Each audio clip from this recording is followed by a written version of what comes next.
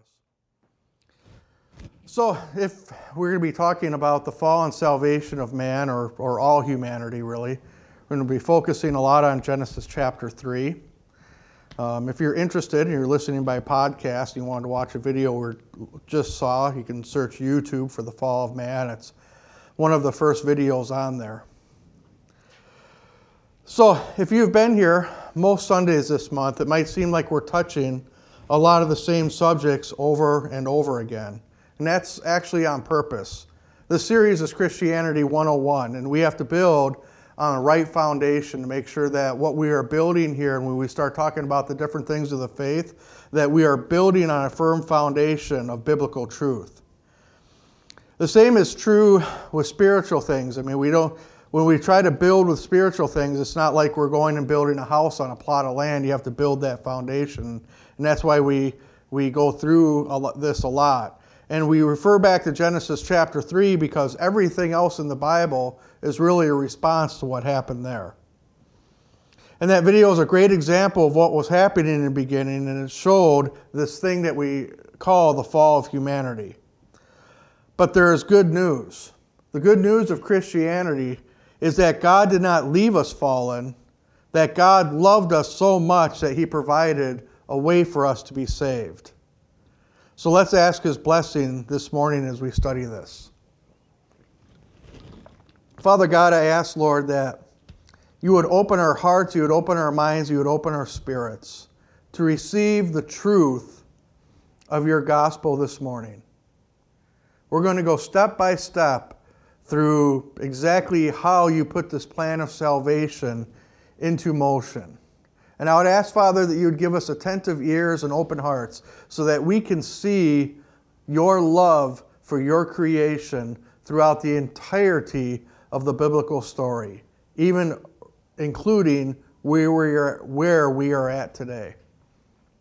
Father, I ask for Your help this morning as I present this, and I ask, Lord, that You would just change our hearts and our minds so that we can think and understand this reality we exist in right now through Your eyes. Lord, I ask this in Your name. Amen. So I want to start this morning by asking a question that the world asks the church today. And that is, what is the big deal about them eating of this tree? Was there something magical about this tree? Was there something poisonous about this tree? Did this tree reach out and grab them or something? I mean, what was so bad about them eating from this tree? But if you think about that, and if you look behind the question isn't really worried about a tree. The question isn't really worried about their reaction to it. The question really is God so petty that He would condemn an entire race of His creation because of one seemingly small mistake? The answer to that is that when God gave the command, do not eat of that tree, God was speaking to Adam. And what was Adam at that time? We saw it kind of depicted in the movie. Was he merely a human made of flesh? Just simply a slightly higher form of the animals he was surrounded with? No. You see, God created Adam and then Eve in His image, in His likeness. God is not a man, God is a spirit. So when He created Adam and Eve in His likeness, He created a spirit that inhabited a physical body. And part of God's image with Adam and Eve was a very close and a very intimate connection with the Holy Spirit. He created that as part of their very nature. In essence, the source of their spiritual life was a direct plug-in to God. And I don't know if you noticed this in the video, but after they both ate of the fruit, the light within them and the light around them dimmed. It's almost like they went from color to black and white. And it was a dramatic representation of the Spirit of God actually leaving them because of their disobedience. The Bible says that their eyes were open, and that's true. But it was because it was the first time they saw the world only through physical eyes. Instead, they had looked at it previously. They'd seen the world through their spiritual eyes and their physical eyes, but now they only use their physical eyes. And you saw the look of shock on their faces in that video when they were looking at their hands, and that's all they saw was something fleshly. They didn't see anything spiritually anymore. And that was a fruit or the consequence of their actions. See, there was no physical or there was no physical poison or power in the tree or its fruit. You didn't see them drop dead of poisoning right away. So the consequence of that wasn't immediately physical. The consequence came spiritually. Their spirits were created with that image of God stamped in their beings, and when they lost connection to that source of power, it was like trying to run an electric oven off of a 9-volt battery. That's not even enough to power the light inside the oven, much less heat it up to be able to perform its function. That's why the consequence of that seemingly minor act of disobedience was so bad, because it grew. It grew within them and their family. You think that Adam and Eve, all they did was eat a piece of fruit and that's where it stayed? No. Within one generation, it was taken a bite out of traditionally it was an apple, but the Bible doesn't say. But it went from taking that bite in one generation, and the next generation, it led to murder.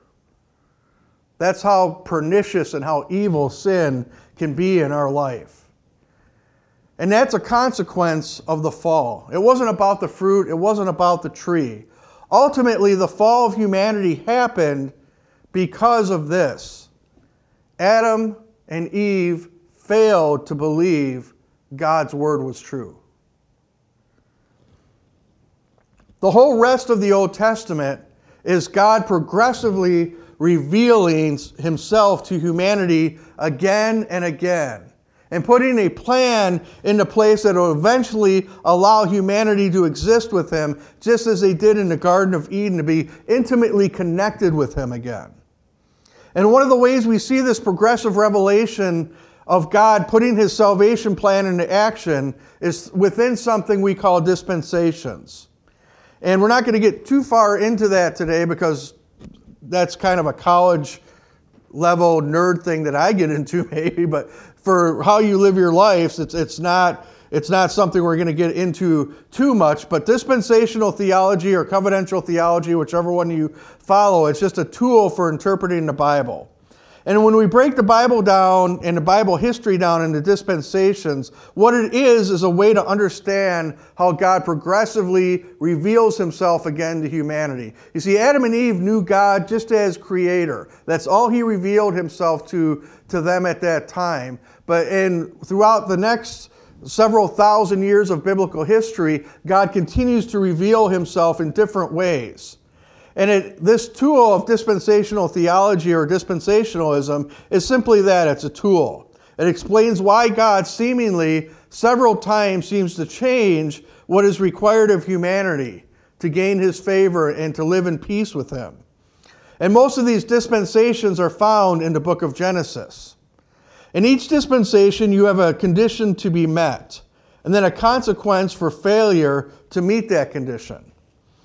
The video we watched was the first dispensation, the dispensation of innocence. Adam and Eve were completely innocent, completely clean, and completely pure in their thoughts and actions until they sinned. Prior to that, they only knew what was good and right. They had one condition to remain in God's favor. One condition. Don't eat from that tree of the knowledge of good and evil. The consequence for disobedience was death. And we saw that consequence hit them. Adam, as a spiritual being, was disconnected from God when the Holy Spirit left them. And because of their sin, none of their offspring could ever reconnect with God. In essence, they infected all of their future offspring with this terrible disease called sin. And we saw that again in one generation. Went from biting a piece of fruit to murder.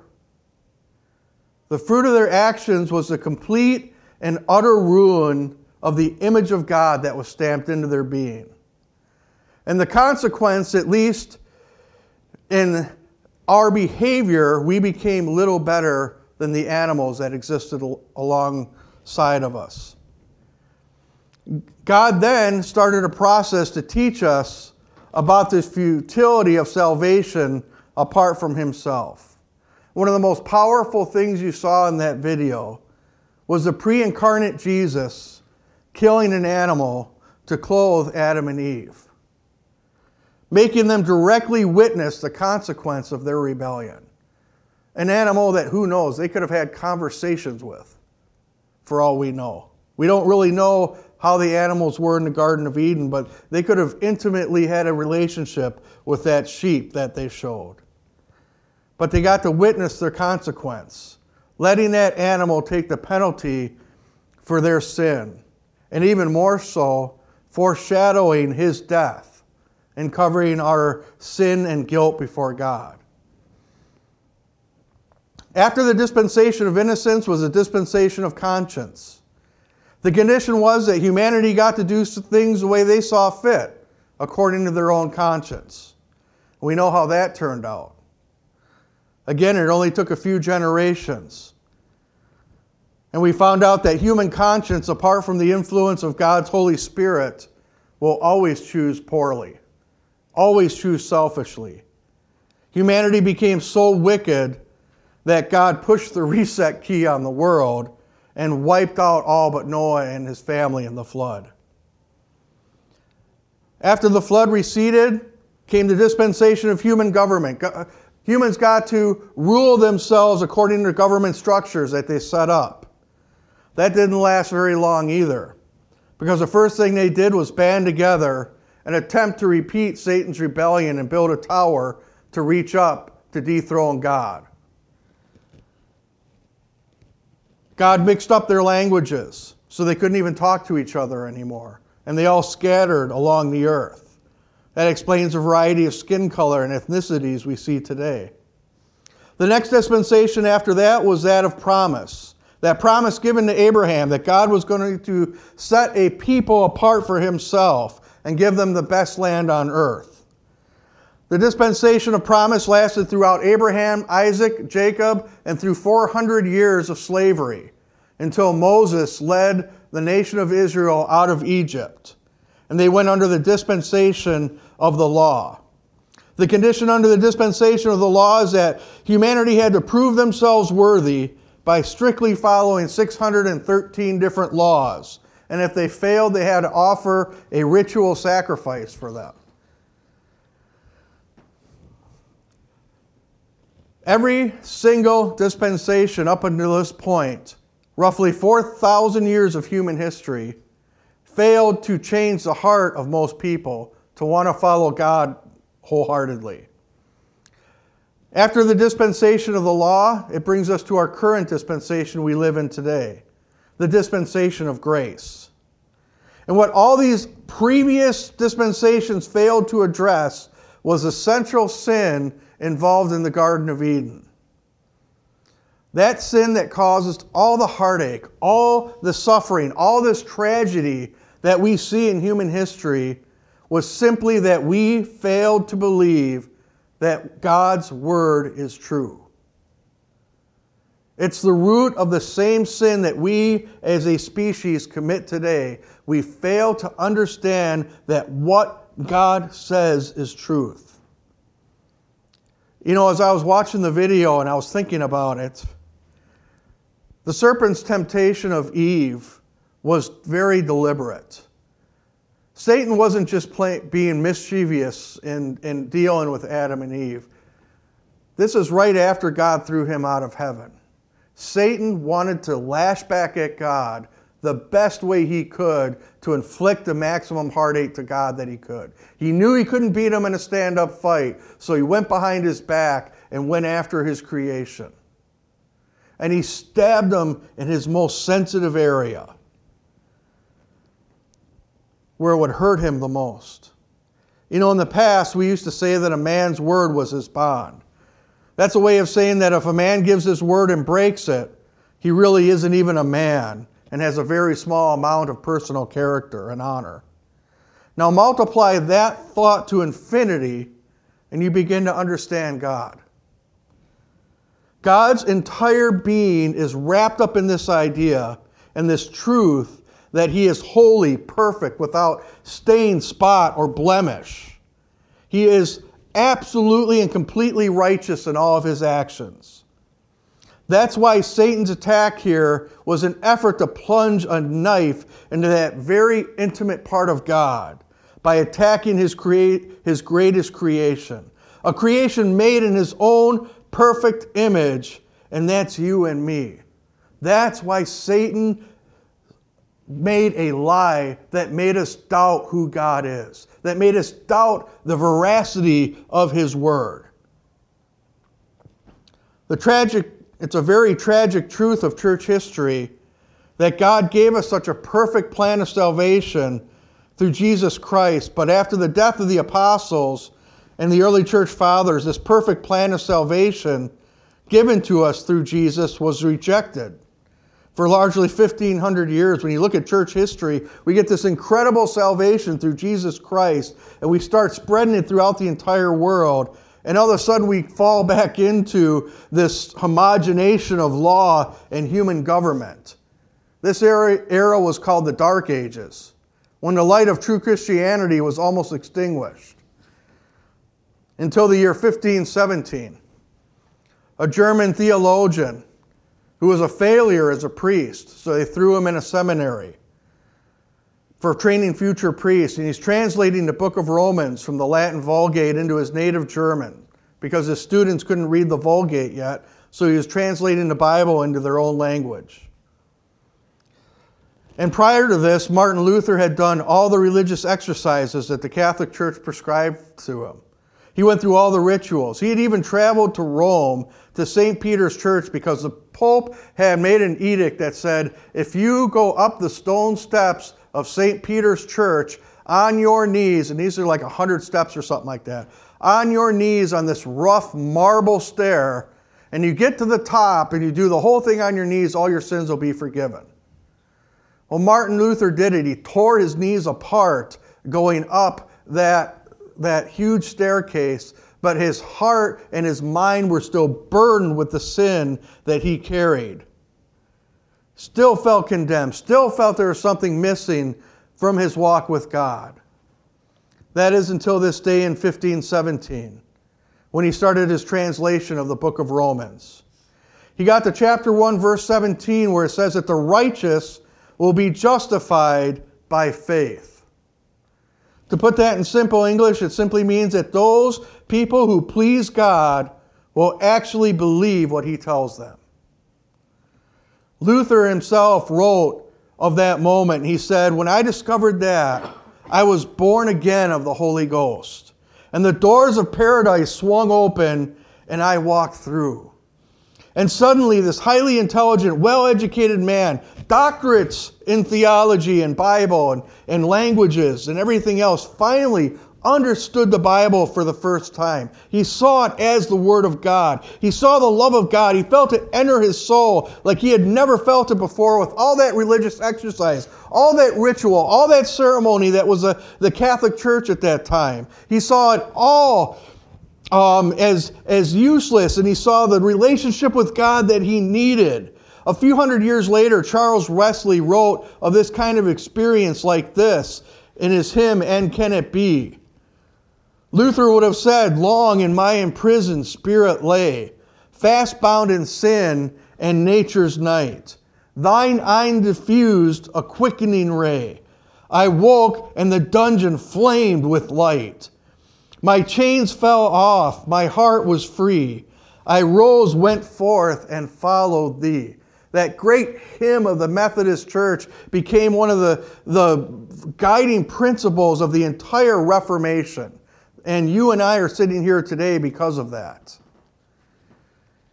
And suddenly, if you read Luther's letters, suddenly verses like John 3:16 through 20 came into focus in Luther's spirit. And he saw it at the central point of the gospel message.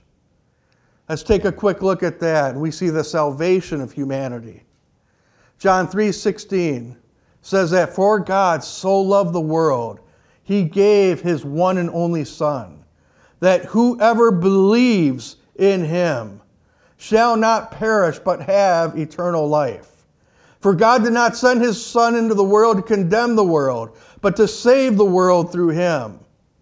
Whoever believes in him is not condemned, but whoever does not believe stands condemned already, because he has not believed in the name of God's one and only Son.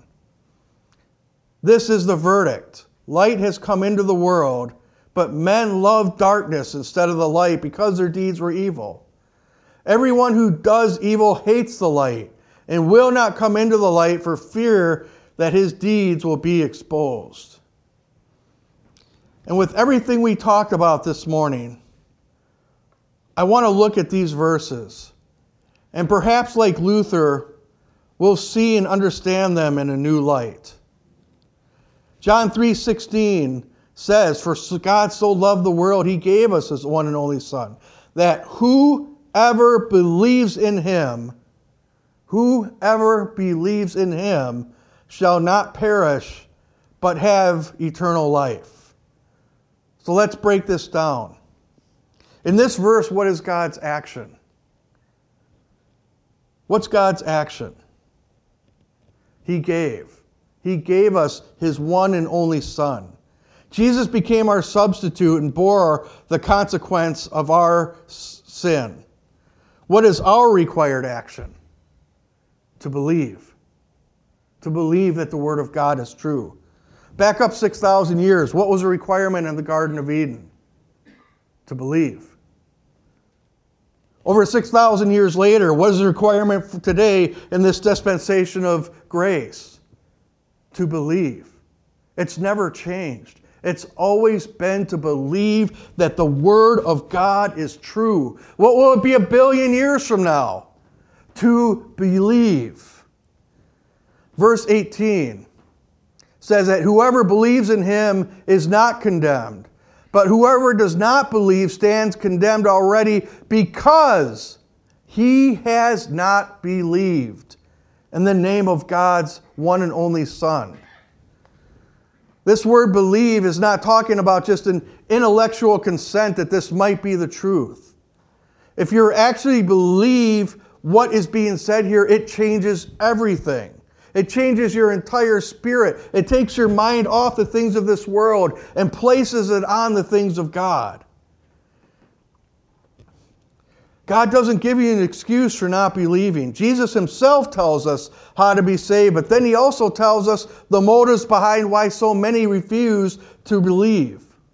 Jesus said that so many refuse to believe. He said, this is the verdict, that life has come into the world. But men love darkness more than the light because their deeds were evil.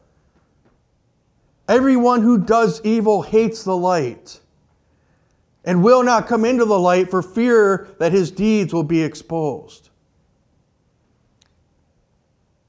How many people have heard or had somebody ask them, how can a God of love send people to hell? Jesus gives us the solemn answer. People go to hell because they love darkness more than light. They chose to believe the lie. The same lie that Satan told Adam is the same lie they are believing today. And the Bible even gives us the motive. Because they love their evil deeds more than they love God. What do I have to give up to come to Christ? What do I have to give up to get into heaven? You have to give up hell. You have to give up hell and all of its pursuits. My answer to the question of how can a God of love send people to hell is this. How can a God of love force you to spend an eternity with him when you hated him here on earth? By not believing who he is and all he has done for you. Let's all rise.